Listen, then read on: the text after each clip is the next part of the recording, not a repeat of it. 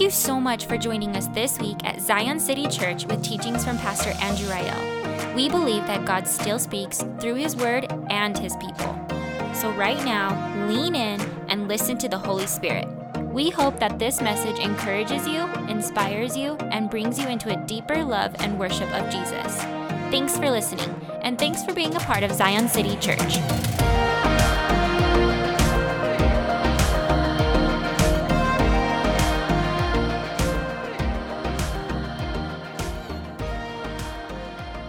So it was like a scene from a movie. I am sitting in a coffee shop with a friend, and Taylor Swift is playing in the background. That's not a joke, legitimately. And it's like her heartbreak ballads, you know, like folklore or whatever. It's the stuff that brings the tears forward. And I couldn't have asked Starbucks to pick a better song for what's happening in the moment, but I'm sitting there accosting a friend, and they're broken. Their life had become a mess, and there they sat, broken, disillusioned, and frustrated. And they began to, through tears, utter the words that would forever haunt my heart. And they were this: I wish somebody would have told me. They, like some of you, grew up with a background in the church. They went to youth group, they occasionally read the Bible, they prayed, but nothing in their church experience prepared them for living in the modern world. They were chewed up and spit out by the vision of human sexuality given to them by our culture.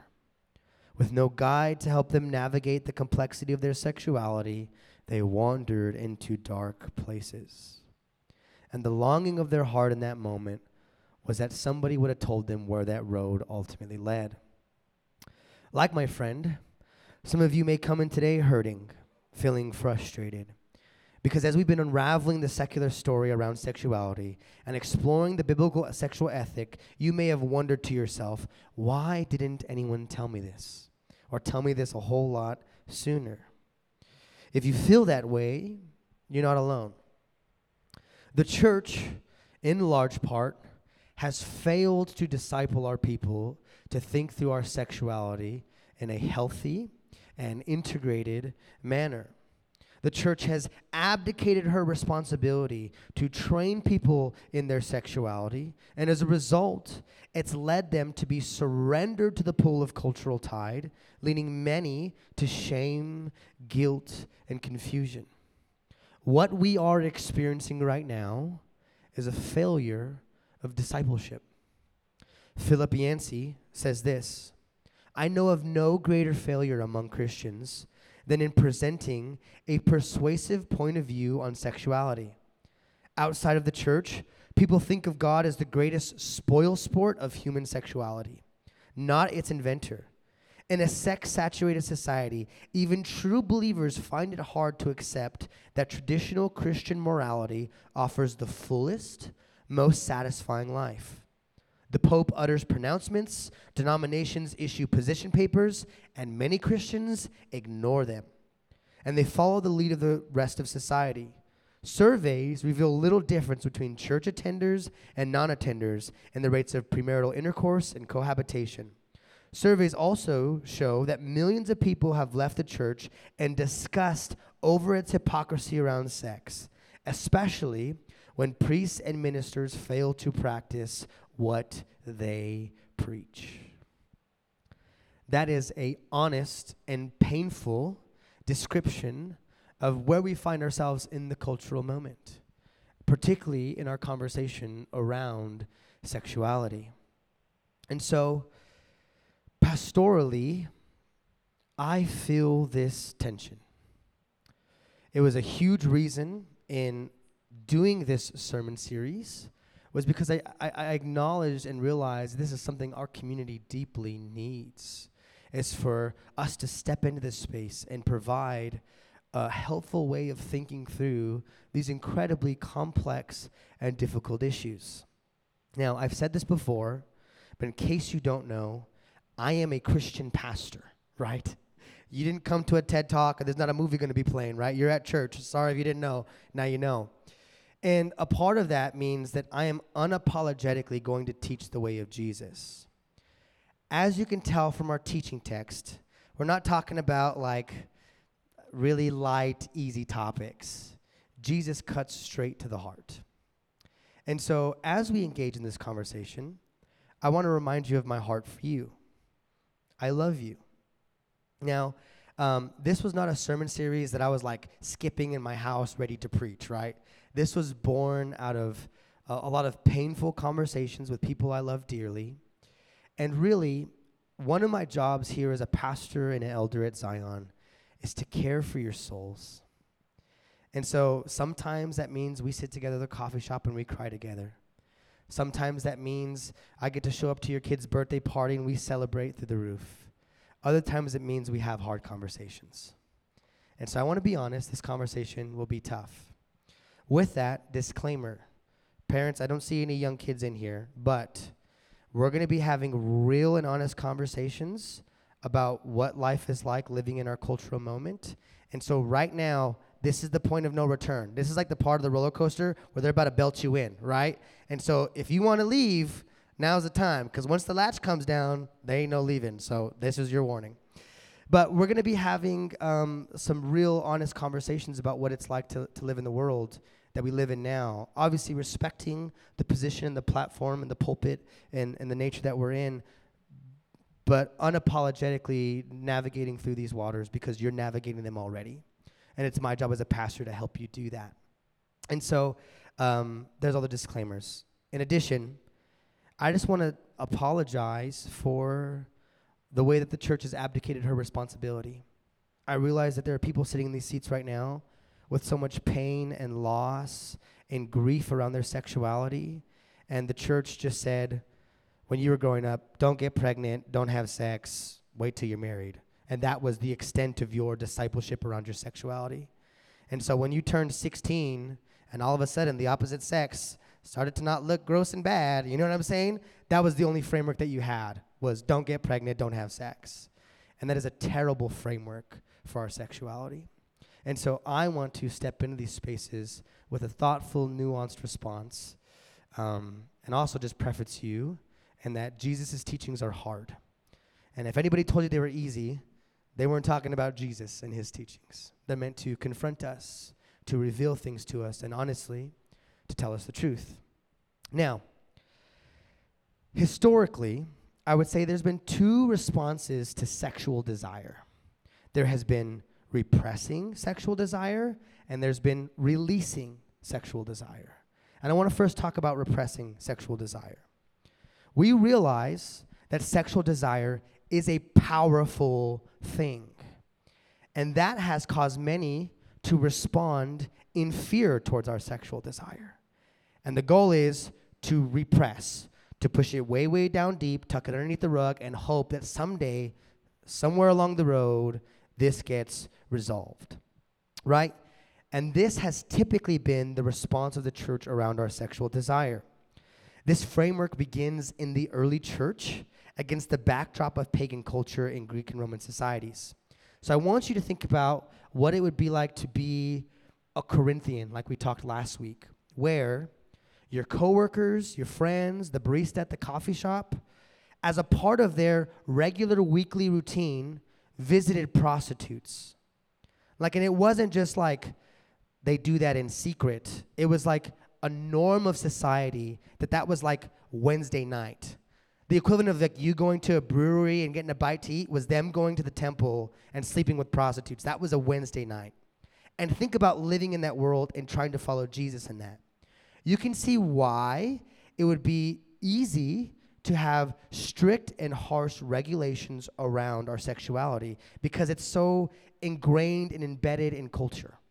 And so you see the Apostle Paul and the authors of the New Testament trying to give helpful parameters and guidelines for how the community of Jesus is supposed to live this thing out.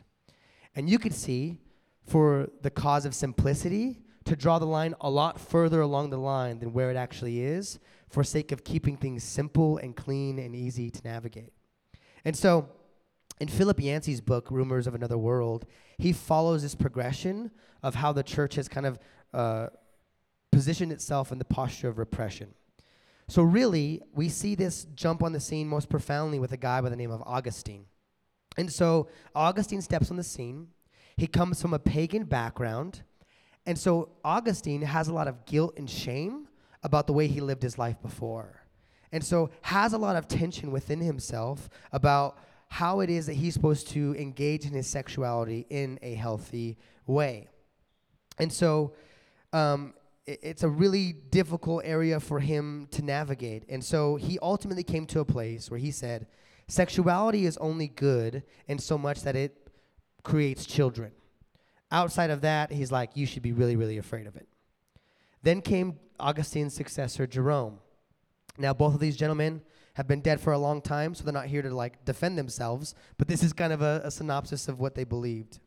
Now, Jerome felt all this frustration of this like sexual energy within himself, and he said, I'm going to channel this sexual energy into learning Hebrew. If there's a really good way to channel energy, it's learning another language, right? And so he Rosetta Stoned that bad boy, right? He learned Hebrew and actually created the Latin Vulgate translation that was used in the church for thousands of years, right? Incredible work that he did. You could see how much passion he had because he put it into his work. But that didn't remedy the angst that he felt within. And it actually led him to some pretty extreme views. It didn't really help him navigate his own sexuality, but instead put hard bounds of legalism on the community that he was a part of. He came to a place where he ranked in his mind marriage just above fornication. That's like, it's basically the bottom of the barrel. Like if you have to, you're not a real believer, you have to get married, you're like barely there. And that was his framework.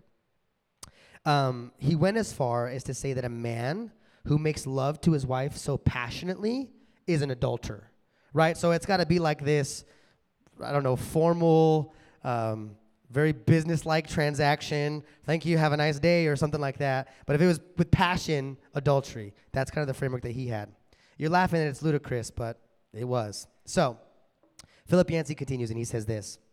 In the succeeding centuries, church authorities issued edicts forbidding sex on Thursdays, the day of Christ's arrest, on Fridays, the day of his death, on Saturdays in honor of the Blessed Virgin, and on Sundays in honor of the departed saints.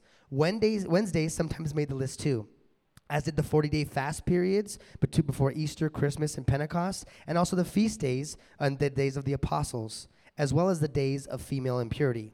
This escalated until John Boswell, a scholar, estimated that there was only 44 days a year that remained available for marital sex.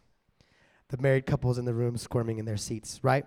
So there's all of these regulations and rules around this, and this is where the church ultimately came to. Now, there's a lot more history we don't have time to go through, but I want to fast forward to where this framework emerged in the 90s in what's called the purity culture movement. So, in response to the sexual revolution and all of the fruit that it was bearing, the church kind of came together and said, we need to respond to our students, our young people being sucked up and inundated into the sexual revolution culture, so they created a counterculture of their own, that of the purity culture. You may remember things like books like True Love Waits, the Purity Ring movement. You remember that everyone had their silver things testifying to the world of their virginity, right? There was the famous book, I Kissed Dating Goodbye, that swept through the Christian world at that time. And so the church attempted to provide a counter-narrative, one that emphasized abstinence and purity. Now, both ideas I'm absolutely for, but the way they went about it, I think, was wrong. The primary motivations were that of fear and shame. The conversation primarily operated in the realms of do's and don'ts. And there was also an element of like prosperity theology in this, and that if you wait, sex when you're married is going to be the best sex you've ever had in your life, right? And that left a lot of people disillusioned, filled with shame, filled with guilt. And so the purity movement inadvertently over-sexualized people and reduced their sexuality not to what they give to God, but instead what they withhold from others. And the purity movement also deeply failed in giving people a comprehensive why behind the vision of sexuality. It was reduced to rules and regulations, not teasing out the full portrait of the biblical vision of sex. The other response, historically, has been that of release, right? We talked about this last week in that of the sexual revolution. And so the idea here is sex is just play for adults. Who cares? You're making a way bigger deal out of this than you should. And this framework here is that sex is really amoral. It has no meaning. It has no purpose. It has no morality. Peter Singer of Princeton University says this: sex raises no moral issues at all. Decisions about sex may involve considerations and honesty, concern for others, prudence, and so on. But there's nothing social about sex in this respect, for the same could be said of decisions about driving a car. Essentially, what this college professor is saying is that sex is just like driving a car. The only thing that matters is like how you conduct yourself while driving the car is what matters. This is the secular framework around sex.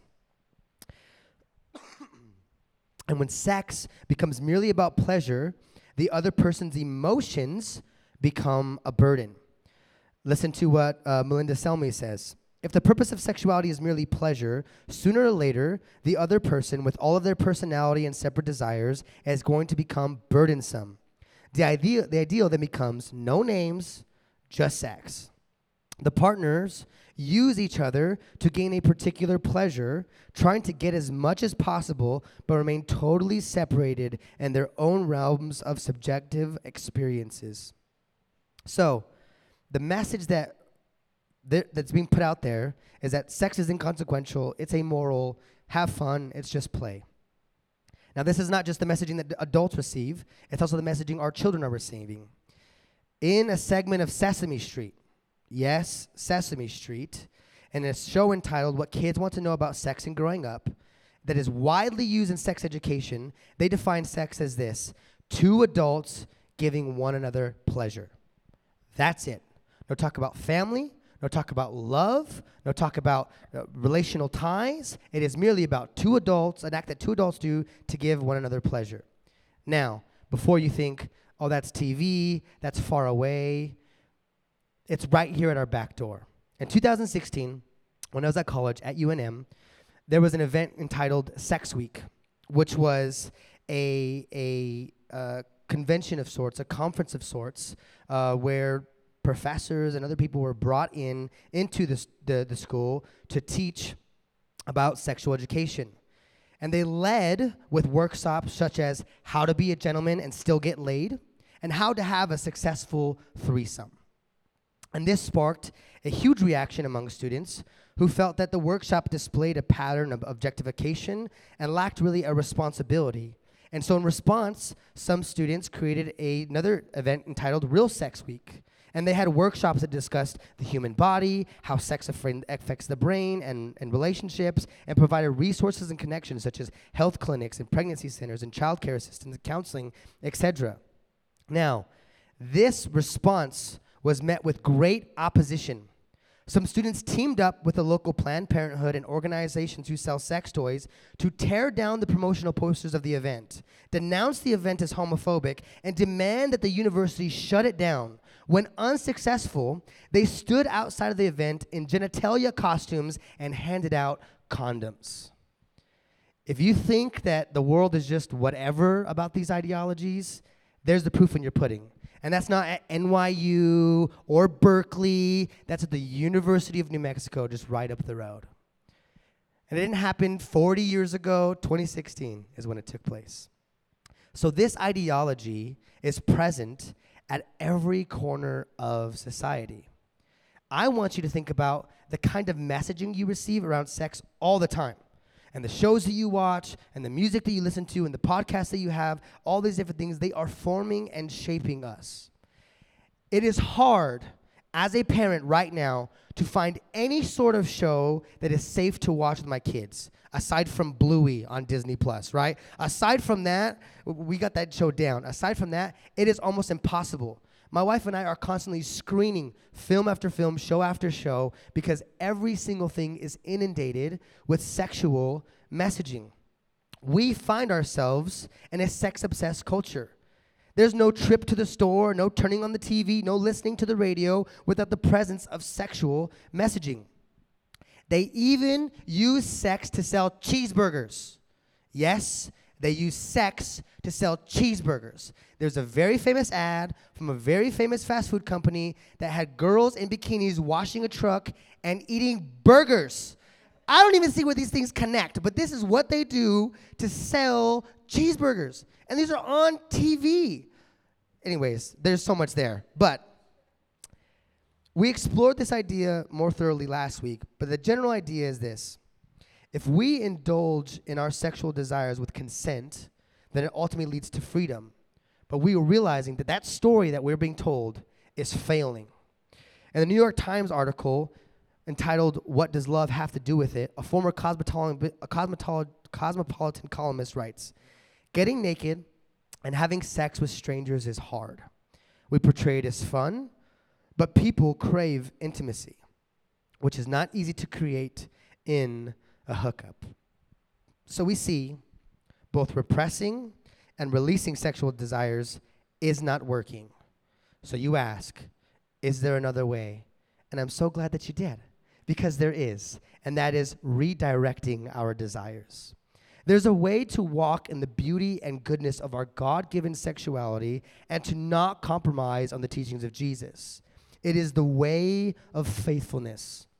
It is the way of redirecting our desires into the way of Jesus. And so, before we get into really pragmatic things, I want to do a brief overview of the key ideas around our sexuality, and then we can get really practical. First, our sexuality is about intimacy. Our sexuality is a God-given desire to lead us in love towards others. Remember that our sexuality is not merely limited to having sex, but it's actually a drive in us meant to drive us towards others in love. And the deepest desire at the very bottom of sexuality is this: to be known and to know others. There's a very famous quote that's often attributed to G.K. Chesterton. Some people dispute if it was really him. It says this: "The man who knocks at the door of a brothel is looking for God." And it's this core understanding of that what we actually desire in sexuality is connection to others. And it's a God-given drive in us to lead us towards community that will sometimes be expressed in marriage and having sex, but that desire is not limited to that reality. Philip Yancey again says this: "The very word sex comes from the Latin verb meaning to cut off or to sever, and sexual impulses drives us to unite, to restore somehow the union that has been severed. Freud diagnosed the deep pain within us as a longing for union with the parent. Jung diagnosed a longing for union with the opposite sex. The Christian sees a deeper longing for a union with a God who created us." At its core, our sexuality is more than about sex. It is about being known and loved by God and being known and loved by others. Second key idea, your sexuality is about integration.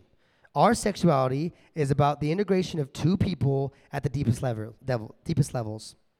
Remember, sex, the idea of ichad in the Hebrew, is of two becoming one, two people becoming fully integrated at the deepest level. When we reduce it to merely play or pleasure, here's what we do. We dehumanize the other person. Like we talked last week, even science points to the unconscious chemical connections our brains make to people in the act of sex. And so our sexuality leads us to make deep, meaningful bonds with another person. It is about integration. Next, our sexuality is about transformation. Our sexuality is a tool to train us to channel our desires in life-giving ways. We, at any given time, have a flurry of desires within us, right? You probably have the desire to eat fast food and sugary foods all the time. You know what I'm saying? With young kids, this is what my kids want all the time. My youngest, Judah, wakes up, the first word out of his mouth is not good morning, it's not a cry, it's snack. That is the first word out of his mouth. My son is also incredibly unreasonable in the morning. He doesn't want an apple or banana or toast or any of that, and not even Pop-Tart. He wants candy, right? It's like, and there's this fight at 6:45 a.m. reasoning with a 2-year-old that he cannot have candy at 6:45 in the morning.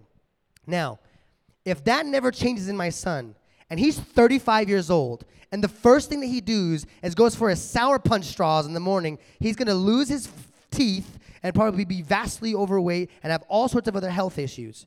We realize that all the desires in us aren't always good and don't always lead to a good life, right? And so part of being human is learning how to channel our desires in the right way. And so it's the same to be said of sexuality, except we treat sexuality different. We say, have whatever you want, do whatever you want. It's your body, who cares? But we don't treat ourselves that way with something as simple as vegetables and sweets. Why is that the case? It's because we are letting our desire drive. Our sexuality is a tool given to us to train us to channel our desires, not for whatever we want, but instead for what is good. Next, our sexuality is about a witness. Our sexuality is a beautiful picture to the world of life in the kingdom of God. When we live into our sexuality as designed by God, here's what it is. It's a breath of fresh air to the world. Because when lived well, it's not about competition, consumerism, any of the other things that the world makes about sexuality. It is about fully integrated people being fully loved, being fully known, and representing that well in the world. When the church gets her sexuality right, at first it may seem strange or foreign to the outside world, but as they begin to examine it, they see the beauty, safety, love, and joy that comes from biblical sexuality. Next, sex is God's design. I talked about this last week, but I want to hit it again. So when we think about sex, it's not something that we like hide under the counter from God, like he doesn't know we found this out. It's like he designed it. You know what I'm saying? It's like the way the human anatomy works, we'll leave it at that, right? It's a design, okay? Pieces fit together, all right? He designed it that way. We didn't stumble into that, right? Adam and Eve didn't happenstance into that and be like, shh, we got to keep this a secret. God designed human beings to procreate in that way. As I said last week, God could have designed us to do that like all sorts of other animals do, or even plants do, photosynthesis or whatever, pollination. There could have been all sorts of weird things, right? God chose to give us sex as a gift, as a part of his design. So God's not in heaven like, oh, what are they doing? Look what they found. He's like, yeah, I designed it. Now, the instructions around sex do not begin with a list of like do's, a list of don'ts. Don't do this, don't do that, don't go there. They begin with a do, a command. And you know what the command is? Be fruitful and multiply. I've talked about this before. It's not limited to sexual relations, but it's not less than that, if you know what I mean. So what God is saying is when he gives Adam and Eve this gift in covenant of marriage, he's saying, be fruitful and multiply, i.e., have lots of sex and have lots of babies. There you go, right? So God's not a prude in heaven, tapping his foot, arms crossed. Would you just look at them? He is giving it as a part of his design, okay? He thunk it up, his idea. Second, of sex, God says it is not just good, like the rest of creation, like night and day and all the other animals and how the whole world works. He says, and this is the only thing he says of this, it is very good when he creates humans, including their sexuality. Before we were ever sinful, we were sexual. And God delights in what he made so much as long as it is used for the purpose and context for which he made it. Next, sex is a gift. It is a gift God gives to his people, right? God could have made food taste bland, like nothing, right? It's just sustenance for our body, whatever. Sex could have been the same way, right? But for humans, it's not that way. It is pleasurable, and it is a gift from God as a gift for us to enjoy and worship him because of the gift that he's given to us in that. And I know we get like weird around talking about this, oh, this feels or whatever. It's like, this is the place we should be having that conversation since he is the inventor of it and the steward of it and the one who gives purpose or telos to this gift. And so it is a gift for us to enjoy. And lastly, sex is a power. We realize that sex is powerful, that it's not merely play for adults. The best imagery I've heard of sex, and the Song of Solomon uses this in chapter 8, is sex as a fire, right? Is fire good or bad? Wrong question. The right question is, where is it, right? Fire in an oven or on a stove, making delicious food, we'd all say what? Good. 3 of you. Good, right? I'm going to put signs on the back of things for you guys to say. Good.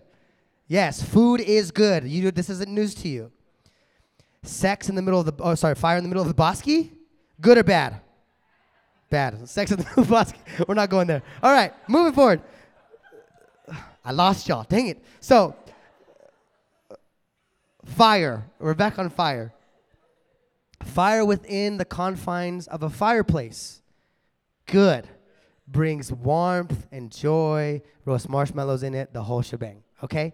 So, sex is powerful. And it can either be used for good, marriage and life and beauty and kids, or bad. Just look at the outside world and tell me how it's working.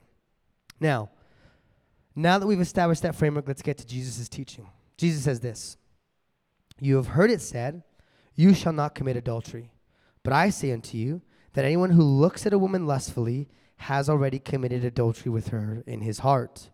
If your right eye causes you to stumble, gouge it out and throw it away. It is better for you to lose one part of your body than your whole body to be thrown into hell.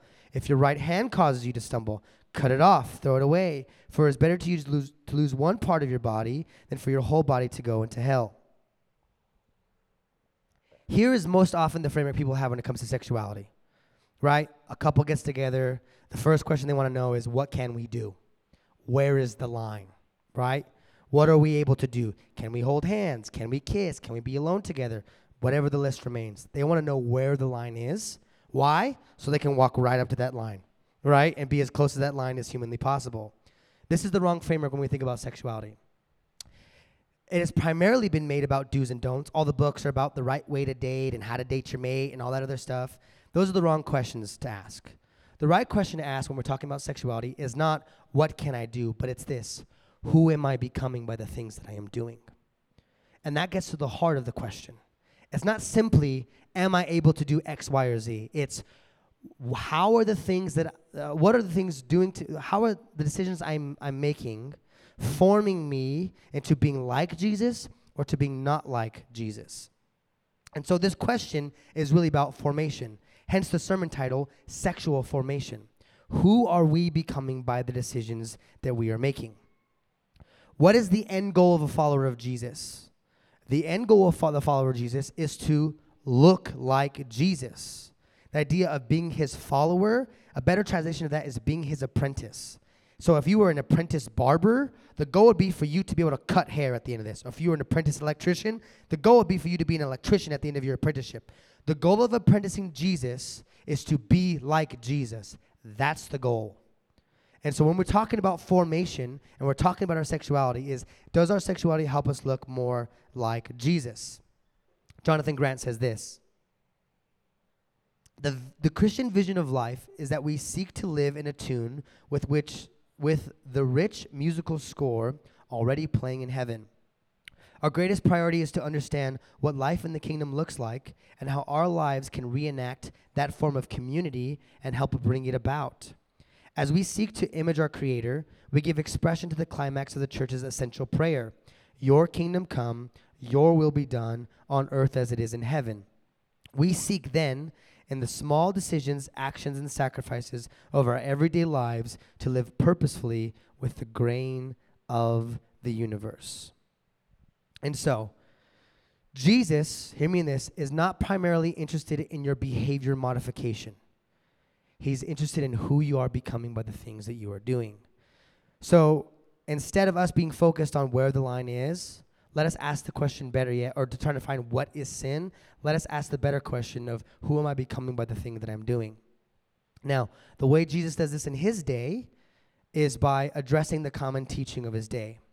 The common teaching in Jesus' day is you shall not commit adultery. It's biblical, it's good, but that's the lowest common denominator. Right? If that's your whole vision for sexuality, that's a low bar. And Jesus is saying, I want to expand on this idea. because people would have that as that's where the line is and do all sorts of things that they would think that wouldn't violate that line. Specifically, in lusting after other people. We have a similar framework in our modern culture. It's, I'm just looking or whatever it is. I'm not actually going to buy whatever it is. There's some weird innuendos that people use. But it's that idea that I'm just looking, it's not a big deal. We have that similar thing there. And this is what the heart that Jesus is addressing here in this passage. Now, what we need to realize is that our culture has such an influence on us. In most ways, we don't even know it. Believe it or not, New Mexicans have an accent. Now, you think you talk normal, okay? You go anywhere else in the world or have anybody of your other friends come from anywhere else in the country, they will tell you you have an accent, right? You don't think you do. It doesn't feel like you do because everybody else talks the way you do. But until you go to another place and you sound like, that's all crazy, then they know where you're from. Right? Shut the light or whatever it is. You ask for a Coke at a restaurant, they bring you a Coke and you wanted a Sprite. Whatever it is that is uniquely New Mexican, this is a part of us. You're not aware that this has happened to you. It's just a part of the air you breathe. The same is true for our cultural environment around our sexuality. We are constantly being inundated with messaging that forms us to where sometimes we're not even sure how it does it. Nancy Pearcey says this: secular worldviews do not come neatly labeled so we can easily recognize them. Instead, they mutate into forms we hardly recognize, becoming, hear this, part of the very air we breathe. The most powerful worldviews are the ones we absorb without knowing it. Jonathan Grant says, our social and cultural context is not something we look at objectively, like a painting. It is more like the atmosphere that we exist within and cannot exist without. To paraphrase C.S. Lewis, a fish does not feel wet.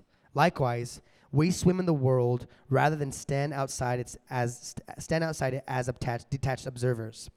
We are involved in our surroundings in a complex and holistic way. And our context shapes every aspect of our lives, including how we see our sexuality, our relationships, and ourselves. Much of our views around sexuality aren't taught to you. They're caught in the culture.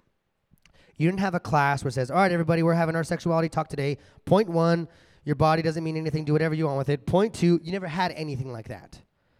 But it's subtly in the messaging you're always being inundated with at every corner, at every turn, and it becomes a part of the air we breathe. And so Jesus is addressing the air that his culture is breathing in terms of their views around sexuality and particularly lust. And so Jesus has to do is deconstruct that, expose it for what it is, and press in harder. So the other thing in all of this is you might be saying, okay, I'm on board. It's all right. It's not so bad so far, whatever. But I don't know if I could go as far as this or that. And you already have preconceived things in your mind, right? About issues where you take a stand with where we may be going in the series. And to that, I want to ask you a simple question. Is Jesus Lord? Is he Lord? Right? So often what we want to do is we want to make Jesus in our image. Jesus hates all the people I hate.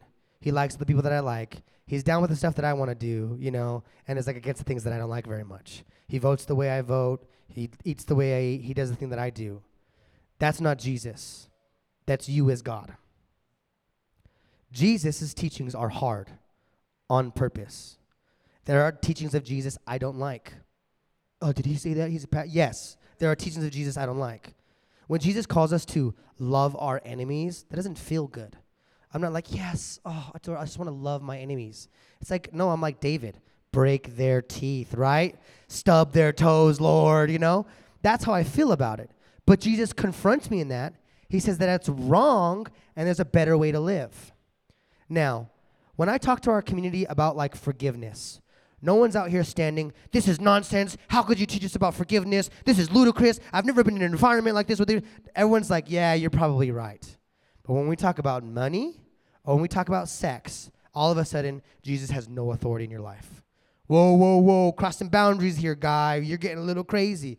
Why do you think that is? It's because we hold these ideologies so close to the heart. they become integrated into our identity. And so when I speak to something that you don't like, you feel like I'm directly attacking you because now it's become a part of you. This is what Jesus does. He confronts us. You know what it says about the scriptures? That the scriptures are a double-edged sword. And it's so sharp and it's so specific, it can cut between the bone and the marrow. And that's what the word of God does. And so the question for you is Jesus Lord? If he is, then he needs to be Lord over your sexuality. Not just your giving, or not just what I do on Sundays, or not just the theology I prescribe to, but what you do with your body. Jesus wants to be Lord of that too. And it's not because Jesus is some control freak who wants all this control and power. It's because Jesus came to teach us what it means to be human. And if Jesus really is teaching us about life and life to the full, then we can't just accept his teachings about forgiveness and about loving our enemies and about caring for the poor. We have to also accept his teachings about sexuality and money and the way that those things have pulls in our hearts. And so, is Jesus Lord of your life? Now, remember the question again, who am I becoming by the things that I'm doing? So in Jesus' teaching here, he gets to the heart of the matter. He gets to what's actually going on here. And the first question is, what is lust? I would say lust is when we dehumanize another person by objectifying them with our minds to satisfy our sexuality and our sexual desire. Lust is not just seeing somebody as another human being, but rather an object of sex to give us pleasure. They're not a person with dignity and value and worth. They are simply the sum of their attractiveness and body parts and for our eyes to indulge in. We are using them for whatever our desired purpose is. Now, lust isn't something that's easy to define, but it's something easy to point to. Every single person in this room has had the experience of somebody looking at them in a way that made them feel very uncomfortable. I would say particularly the women in our church have had that feeling. You know that feeling. It makes you feel dehumanized. It makes you feel less than. It makes you feel violated. It makes you feel insecure. That you're feeling is the other end of lust, when somebody looks at you in that way. Now, I get all kinds of people worried. What does that mean? When I see somebody just close my eyes and turn away, it's like, don't be a weirdo, okay? Are you going to see attractive people in the world? Yes. God has made attractive people in the world. Are you going to find other people attractive? Yes. It's a part of your biology. So you're like, well, what do? You don't fall on the floor and close your eyes in the grocery store. What you do is they're attractive, they're good looking, they're handsome, they're pretty. Cool, move on, right? Where we go wrong is where you stare for a little while. Oh, look how pretty they are, whatever. And the mental movie starts playing in your mind. Jesus calls that lust. It's when you begin to undress them in your mind, to begin to fantasize or imagine or, just gawk for way too long. That is what Jesus calls lust. So don't freak out. You don't have to wear super dark tinted sunglasses when you go in the store and bobbling around. You can just appreciate that there are beautiful people in the world. God made them that way. And guard your heart and guard your eyes, but not to stare long and sexualize other people. Now, Jesus is talking about that long gaze that we've just talked about. I love two definitions of Jesus' teaching here. Tim Mackey says this: it's anyone, lust being anyone, who stares at a woman in order to fuel sexual desire for her. And then Dallas Willard says this: anyone who looks upon a woman for the purpose of lusting for her, i.e., using her visual presence as a means of savoring the fantasized act. And so, Jesus says that act right there is sin. Now, not only does he say that it's sin, but he also says that sin leads you down a particular road. Jesus says, when you look at a person with lust, you have committed adultery with them in your heart. Is Jesus saying that is the exact same as adultery? No, but he's saying you've jumped on that road. You've begun to go down that path, and that's where that ultimately leads. Both are sin. Both are different sins, but it's where it begins. As a pastor, I've walked through numerous couples going through and wrestling through the painful reality of adultery. Not one of those situations has someone just woke up and been like, you know what I want to do today? I want to blow up my life. Nobody has ever done that. Maybe they're out there, but I don't know of any of them. It all has been a series of patterns and decisions that lead them to that place. It's not overnight. It's not a real quick thing. It's a pattern. They begin down a road. And Jesus says, you begin down the road when you do this, when you engage in lust. And so, what is Jesus' instruction for us to do when we realize that there are areas of our life that are causing us to sin? Does Jesus say, just pray about it? Best you can do is just hope for the best. No.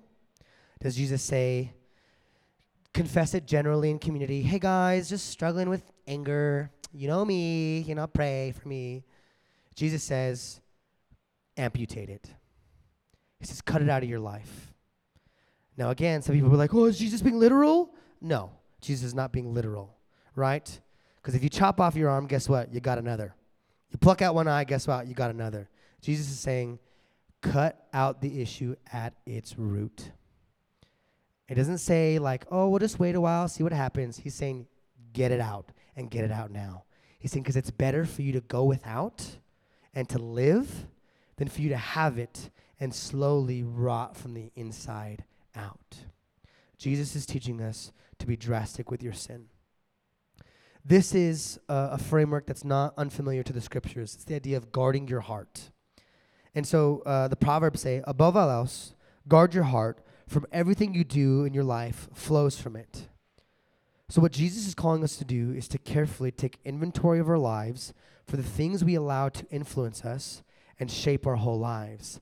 And when we realize that something in our life leads to a place that does not give Jesus glory and honor, remove it, cut it out, amputate it, get it out of your life.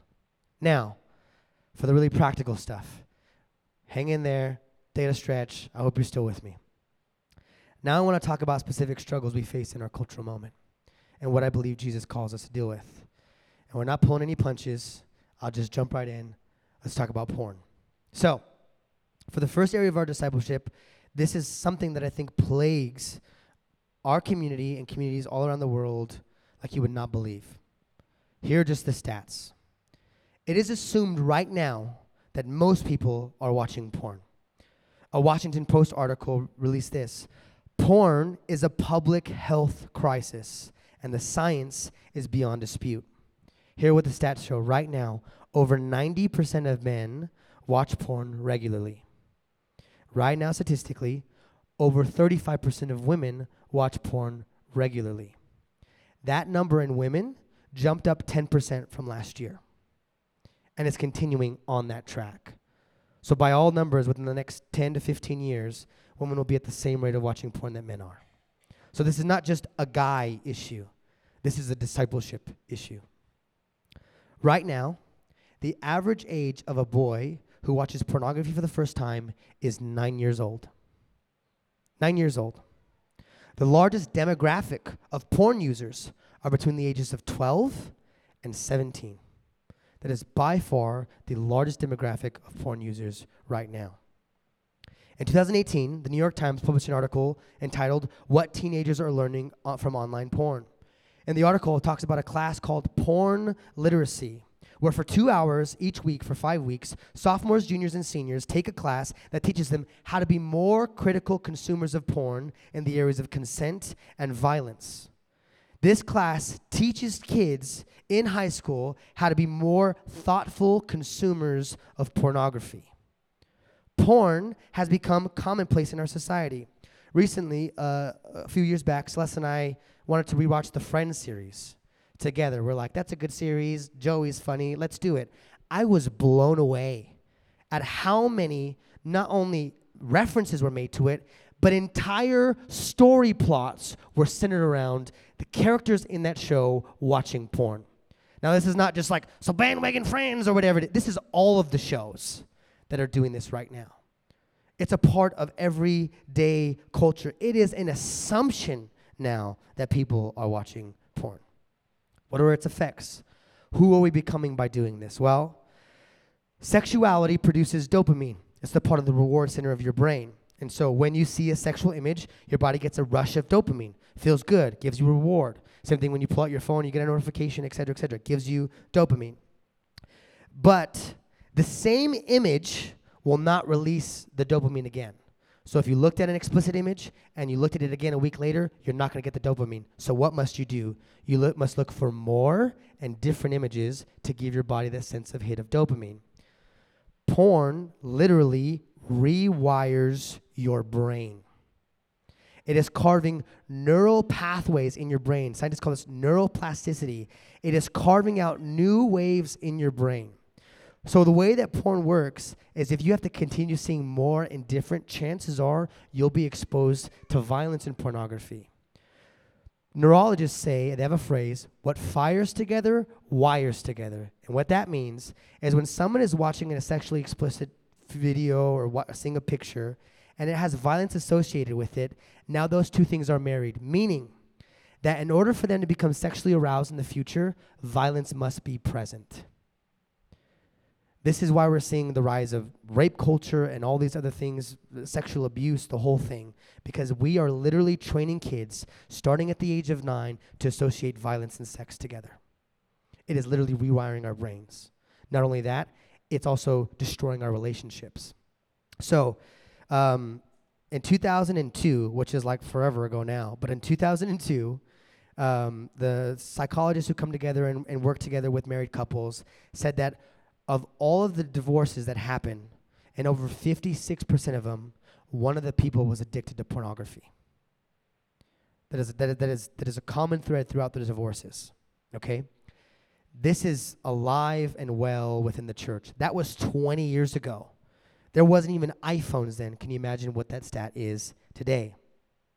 Studies show that the way a majority of people learn to have sex is not through the awkward sex ed class or the bird and bees talk with mom and dad. It's through watching porn. Women report that they often feel pressure to play out scripts that their partners have learned in porn, and they feel pressured to having sex in uncomfortable positions, faking sexual responses, and consenting to unpleasant or painful acts. So porn is rewiring our brains and destroying our relationship. And I could do a whole sermon on the statistics there. Now, with porn comes the conversation about masturbation. Now, are we really talking about this in church? Yes, we're really talking about this in church. Now, I want to be clear. The Bible says nothing about this. Okay, so I'm not going to be like, and if we look in Deuteronomy, we see right here, it's not going to be in the scriptures. Now, you might be thinking like, was it not around then? It was. The Bible just doesn't speak directly into it. The Bible says nothing about it. However, C.S. Lewis does, and we're going to go with our boy C.S. Lewis. So, C.S. Lewis says, for me, the real evil of masturbation would be that it takes an appetite which in proper use leads the individual out of himself to complete and correct his own personality and that of another and turns it back. It brings the man back into the prison of himself, there to keep a harem of imaginary brides. The harem, once admitted, works against his ever getting out and really uniting with the real woman. For the harem is always accessible, always subservient, calls for no sacrifices or adjustments, and can be endowed with erotic and psychological attractions, that which no real woman can rival. Among those shadowy brides, he is always adorned, always the perfect lover. No demand is ever made on his unselfishness, nor mortification is ever imposed on his vanity. In the end, they become merely the medium through which he increasingly adores himself. After all, almost the main work of life is to come out of ourselves, out of the little dark prisons we are born in, and masturbation is to be avoided as all things are to be avoided, which retard this process. This line is haunting. The danger is that of coming to love the prison. So, 3 key ideas here. First, if our sexuality is God-given to us to lead us in love towards others, then masturbation is the antithesis of that. Augustine had this phrase, incovadis, and he uses this to define what sin is. He says it's love turned in on itself. And this is what C.S. Lewis describes here. He's saying our sexuality is meant to lead us in love towards others, but this act of masturbation keeps us in the prison of ourselves. And he says, and when doing that, there's no other partner who calls you to more and better. It's always what you want, how you want it, the way that you want it, and so you come to love the prison. And so, first, is that if our sexuality is to lead us in love towards others, then masturbation is the antithesis of that. Second, I don't see a way that masturbation can happen that doesn't include lust. Now, the scriptures don't speak to masturbation, but the scriptures clearly do speak to lust. Now, there have been some in the church that advocate for this act within the confines of marriage if you're thinking about your spouse. I think that's ludicrous, and here's why. Because you're treating your spouse still as an object to meet your personal satisfaction. It's not a gift of love to engage with them in. It is a self-loving act that you're objectifying your spouse to meet your sexual desire in. And I don't see it's possible, I think, to sin against your spouse in the way of lust by using them as an object of your affections rather than an actual person with dignity and value made in the Imago Dei to love. Third, masturbation reinforces the framework that sex is merely about pleasure, not about love or marriage or the bonding of souls. It's all about me.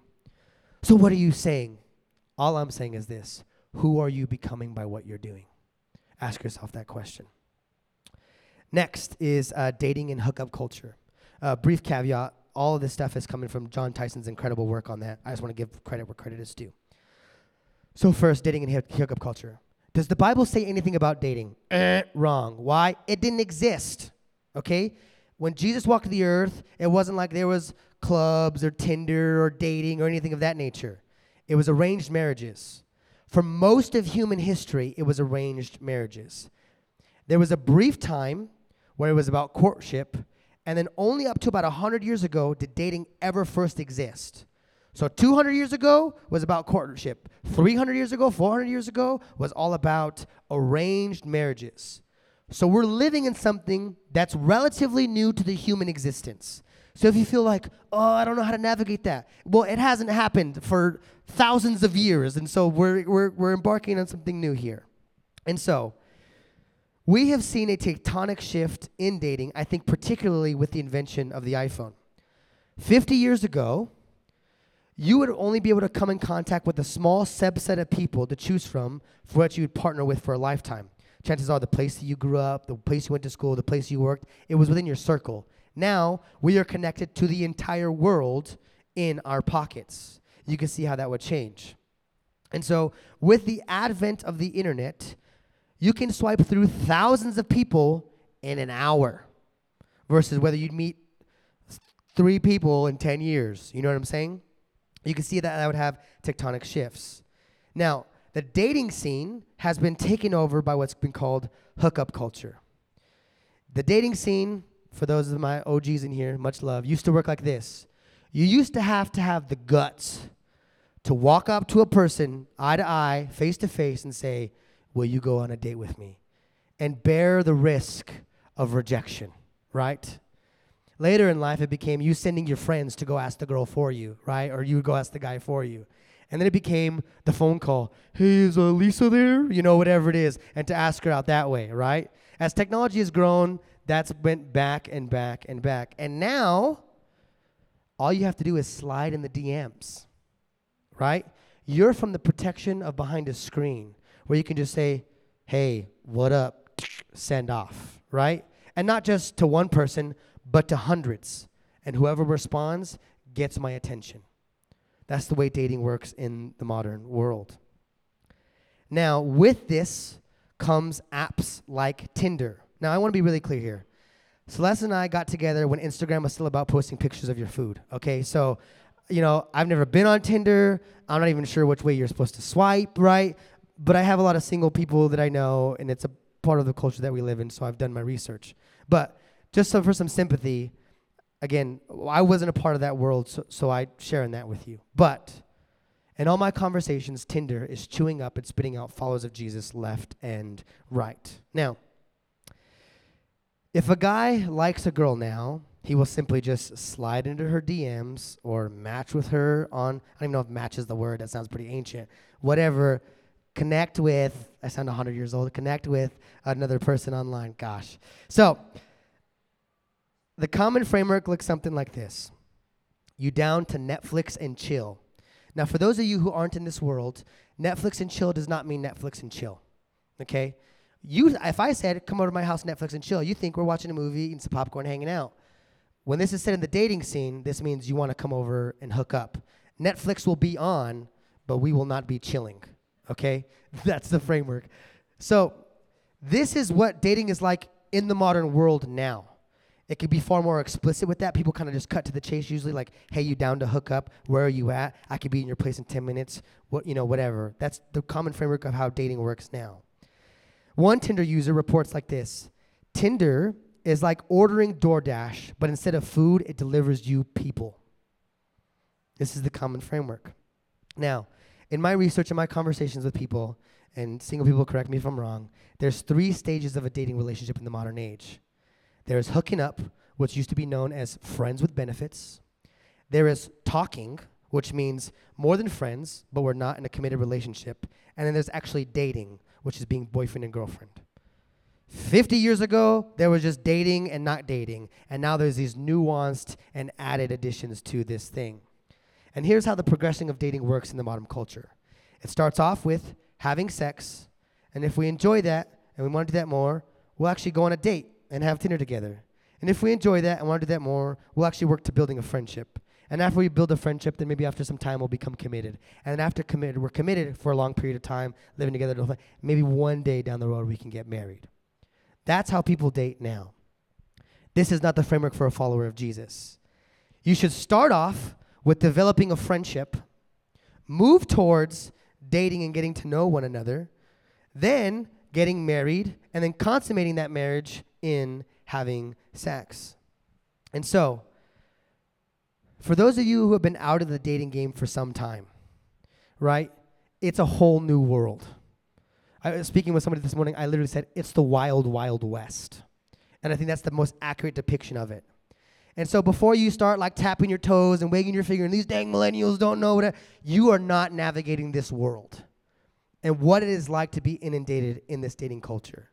So for those of you who are not in the dating scene, I call you to immense compassion and wisdom for the upcoming generation, because they need it now more than ever. So before you start tapping your toes, well, back in my day, we used to have the guts to go and talk. Before you do all of that, have some grace on the people who are coming up. Now, so what are you saying? I got to delete the app or whatever. Some of you already are. What are you saying? That's the wrong question. All I'm saying is this: who are you becoming by what you are doing? If you are a follower of Jesus, I just don't see a way for you to be in that world and to make it through. Are you saying it's impossible for me to meet a God-fearing person on Tinder? No, I'm not saying it's impossible. I'm saying it's extremely unlikely and likely to cost you your soul. So no, all things are possible, right? But it's not probable or likely, or I even think good. So just to wrestle with that question, who am I becoming by what I'm doing? Really easy topics today, guys. Thank you for hanging in there with me. We're going to end on a really easy one, which is living together. Now, before we jump into this one, I realize this is a sensitive area, okay? And if we are honest, a lot of people struggle with this for a variety of reasons. So again, I'm a Christian pastor. It's my job to teach the way of Jesus, and I love you. Those disclaimers out of the way. There are a variety of reasons why people choose to live together. First, and this is the one that I'm finding most common, is that people don't have an accurate framework of what marriage is. Now, for some of you, that might be like, whoa, that's flabbergasting. How could you, marriage is as simple as... People are growing up in a generation, byproducts of divorce, byproducts of the technical revolution, and in broken and fragmented homes. For most people, marriage sounds ludicrous. Why on earth would I tie my finances and life to someone forever when I can keep autonomy? That's how most people are being raised up. And so it's the church's job to give paradigms for beautiful visions of marriage. That's first. Second, a lot of couples who choose to live together come out of really broken homes and think of this as the safest option to not get hurt because they came out of a hostile relationship with their mother and father or a broken home or whatever it is. They say living together is the way that I can best protect myself from being wounded. What they don't already realize is they're already neck deep in the water. That if someone were to rip that Band-Aid, it would hurt just as much. Thirdly, this is often born out of a good desire. Nobody moves in together because Most people don't move in together because they have malicious intent. Often, they love and care about each other. They want to spend more time with each other. So it's born out of a good desire. But it's just a misguided desire. And lastly, with how it's been handled in the past, how people have dealt with it before, living together seems like the most coherent option. Now, does the Bible address living together? Again, no, because that wasn't common in Jesus' time for that to take place.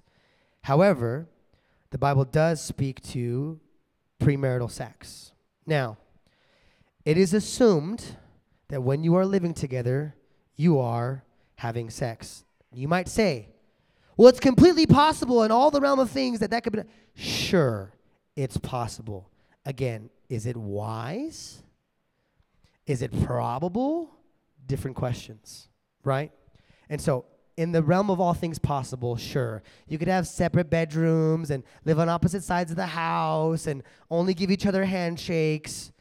But the reality is that's probably not what's happening, okay? The chances are if you're living together, you're probably having sex. That would be like an alcoholic sitting in a bar only drinking tonics, only drinking like tonic water all night. It's like chances are they're going to eventually go down that path. So, here's what we know for sure. When two people who are romantically involved take the step to live together, the likelihood of them sleeping together is astronomically high, right? You are putting yourself in the midst of temptation. The Bible is super clear that participating in sex before marriage is not the life God has designed us to live. This would be considered porneia, sexual immorality, as the biblical authors come and say, which the biblical instruction is to flee from, run from. In the language of Jesus, chop the arm off, pluck the eye out, is how we're supposed to deal with that. Now, there are very clear outlines for a follower of Jesus to flee from sexual immorality, that there shouldn't even be a hint of it. And so let's just take a pause back from that, and let's just talk about statistics for a moment. Now, these aren't like Christian statistics against living together. This is secular statistics about people who live together. 1 in 5 couples who live together end up getting married. 1 in 5. That means you have an 80% chance to not marry the person you move in with. Second, a couple living together drastically increases their rate of divorce. Drastically increases the rate of divorce. Unmarried couples report significantly less satisfaction in relationships than do married couples who report higher levels of trust in their partner's honesty, fidelity, and spending habits. This is what's been come to be known as the definitely maybe approach. The idea is you try before you buy, or we'll wait and see. This is the whole test this thing out before we commit. But here's what you're actually saying. You're saying, I love you, but I don't love you enough to close off all my other options. You're saying, I am committed to you, but not at the level of commitment of marriage. And so you want all the benefits of the marriage without any of the commitment. You want the intimacy, the sex, the presence, the companionship. And what a framework that this has been given is what's called sexual fraud. Remember last week when we talked about lying with our bodies? It is you are saying with your body, I'm committed to you, I love you, I'm all yours, but what you actually mean is that's not actually true. The back door is still open on this relationship. And I can leave whenever I want. And here's the honest truth. You cannot build genuine intimacy when the back door is always open. You can't. You don't actually ever get to really know a person. Because if the back door is always open, there's always a show. They're always putting on. You're still dating. They're still trying to win you to themselves. And so there's aspects of their personality, the parts of themselves that you have not seen because intimacy is impossible with the back door open. Now, let's say you find yourself in this position. Well, what are you saying? No. We love you. We're so glad you're here. The most important thing to us at Zion is not what your living situation is or who you've slept with or whatever. The most important thing for us here is how can we help you begin to follow Jesus? And we allow the Spirit and Jesus and community to begin to work all these complex and nuanced conversations out. But some questions you could ask yourself. 1, why are you together? What's the purpose of the relationship? Where is this leading? If there's no purpose, then what are you doing? Where are you going? Why are we even doing this? The next question is, have you talked about marriage? If not, why not? Why is that not on the table? Have you wrestled through that? Have you walked through that? Do you still want to be in the relationship if marriage isn't on the table? Second, if you have you developed a timeline? Is it just somewhere in the ethers and the far beyond, one day we'll get married? Or is it something more concrete? Next, I want to say, if you're ready to move towards marriage, we want to help you do that. We offer free premarital classes where we walk along couples and help them prepare for a wedding, for a marriage. Now, if you think that you aren't ready for that relationship and you have a couple of objections, one of them being it's too early for us to get married, then I would ask you, then is the best option to still be living together if it's too early for you guys to move down that path? And again, I'm not telling you anything, I'm just asking the questions. And the next one, and this is probably the most common one I hear, is about finances. We're not in the place we want financially. Now, one, pastorally, I totally understand you want the dress. The guy wants the nice suit and the haircut. Want to get married at the pretty place, not looking like we got married in a shed or whatever. I get all of that, okay? I think those things are important. But I think if finances are keeping you from committing to a person you say that you love, what can finances get you to do to leave it, right? Like if finances are what keeping you from being committed to this person, that says a lot about your actual trust and commitment towards this person. If money is the reason you won't commit to them, I think it says a lot to that. Secondly, I want to put the money where the mouth is and say right now that there's a couple here who wants to get married, but finances is genuinely a struggle. Our church will come around you and provide a place for you to get married, put a ceremony on for you. We'll buy a dress. We'll do the whole thing. And I'm dead serious about that. I would much rather us be able to walk with you through that. And it's not going to be no Brad Pitt wedding, but it's going to be a wedding. There ain't going to be no Rolls Royce waiting for you out in the front, but we will happily pay for you guys to get married if finances is the only thing that's keeping you from getting married.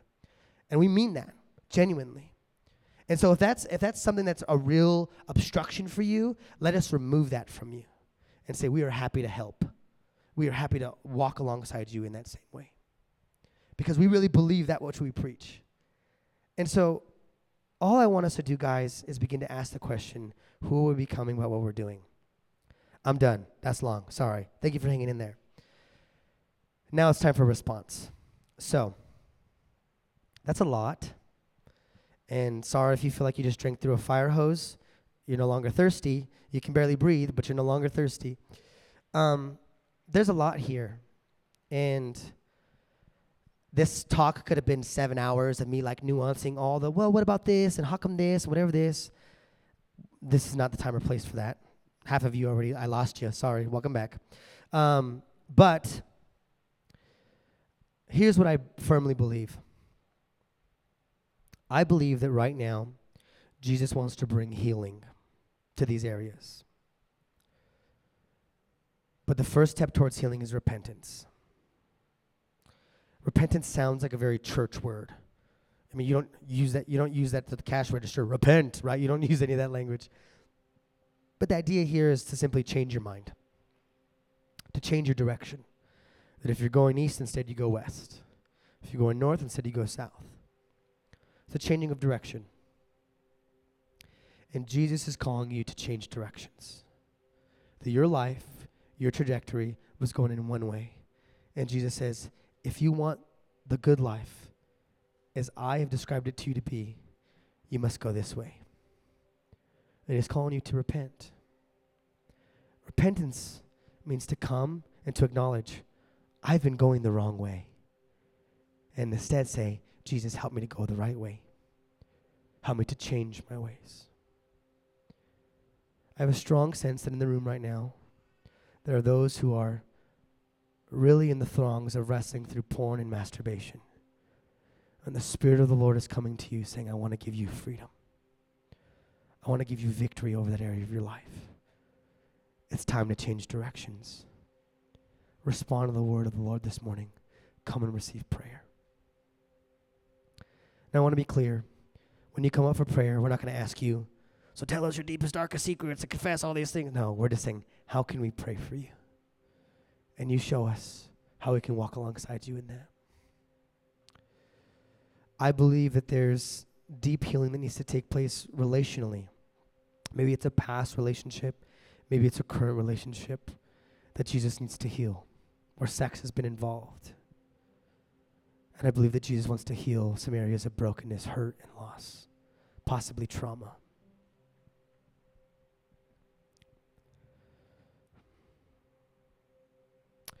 I also believe that there are people here who need healing from relationships they've seen. There's been a lot of fear or hurt or disappointment from particularly marriages that have been modeled for them, and that you long to receive the gift of marriage that God has for you, but you need to see that vision first. And in order to see that vision, your mind needs to be healed of the marriage before. If that's you, we want to pray for you, that God would begin to do that healing work. And so right now, would you stand with me?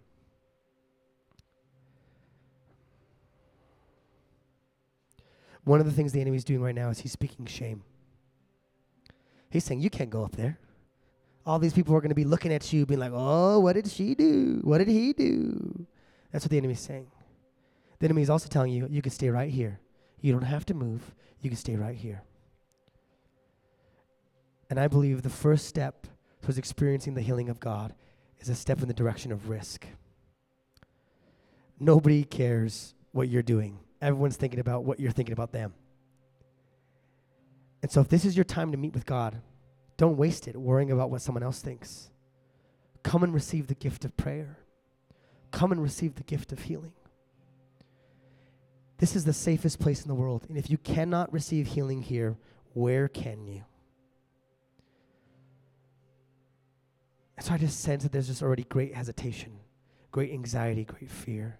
And right now, Holy Spirit, I want to pray, would you tear down the walls of fear? Would you tear down the walls of shame? Would you tear down the walls of guilt? And let your children, your sons and daughters, come and receive the gift of healing from you today. Ah, yes, Jesus. And now we're going to enter time of worship. And so would we just remind our hearts of the truth of who Jesus is as we worship together as a community? And if any part of you right now feels like the Spirit of God has spoken to you, don't waste this moment. Don't miss God coming to you in this moment, because you will regret it. God wants to do something in you today. Respond to Him. It's not to me. It's not to the band playing. It's not to the pad in the background. It's to the Spirit of God who He's placed inside of you, who's beckoning you to come to Himself and receive healing prayer. It's the Spirit who speaks. Respond to Him.